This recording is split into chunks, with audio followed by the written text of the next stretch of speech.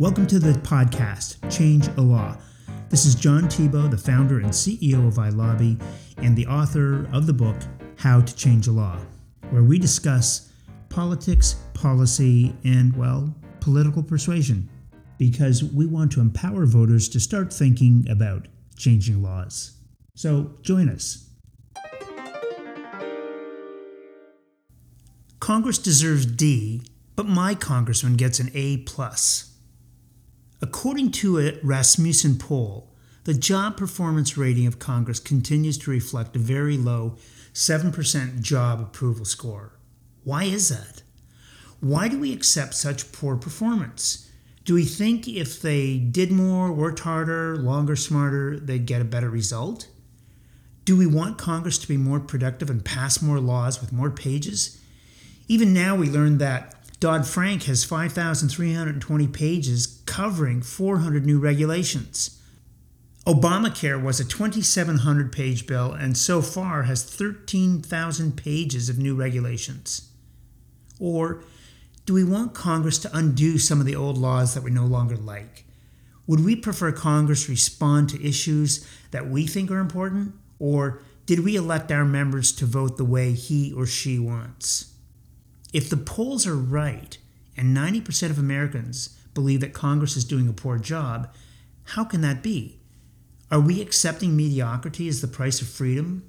If we vote for the best candidate in our district, why are they so effective campaigning as a candidate and so ineffective as a member of Congress?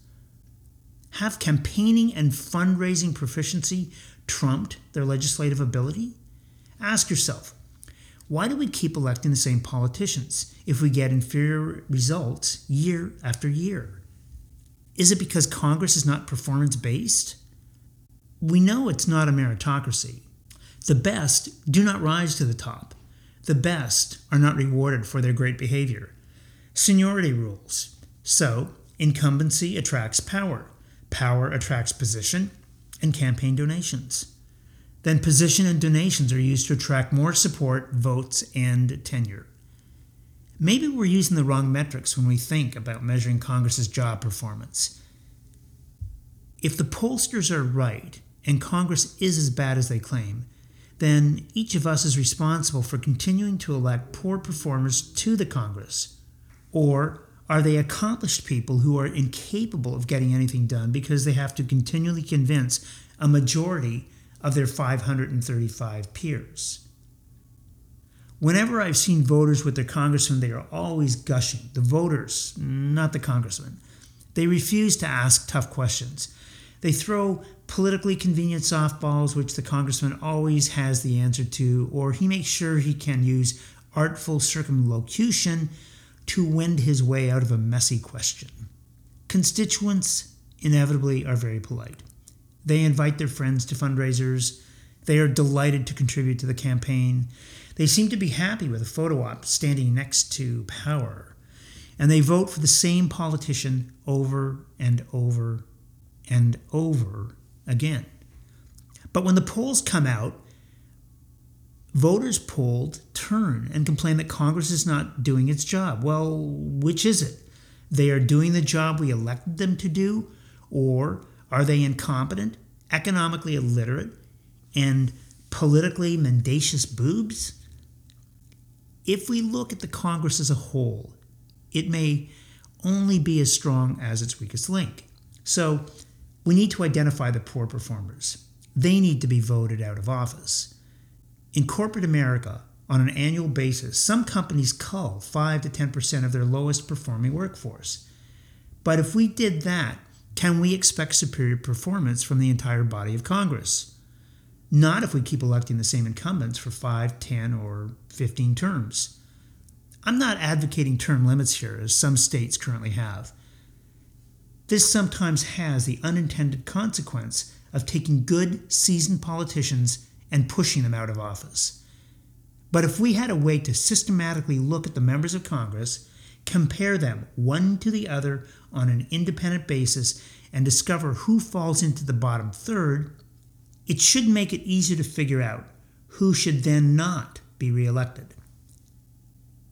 Political party strategists focus on this, but even poor performing incumbents with name recognition can still draw sufficient contributions to drown out a challenger's voice.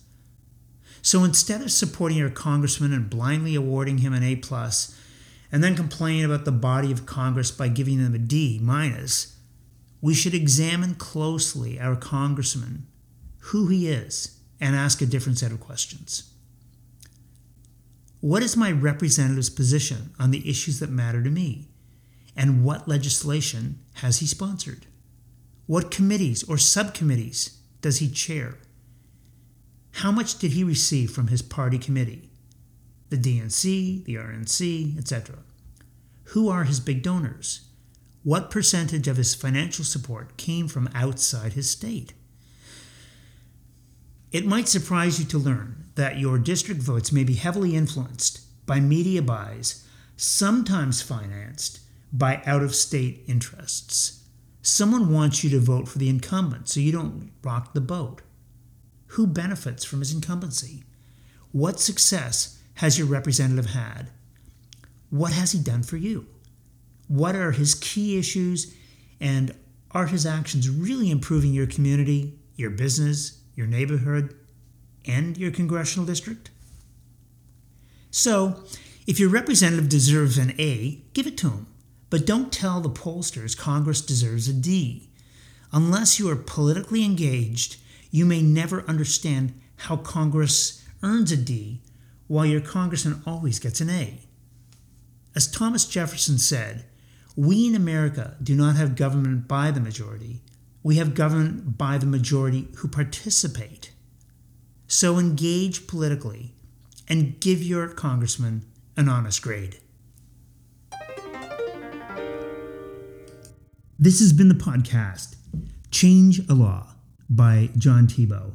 To learn more, just sign on to our website at www.ilobby.co, or you can also visit www.changealaw.com. Thanks for listening.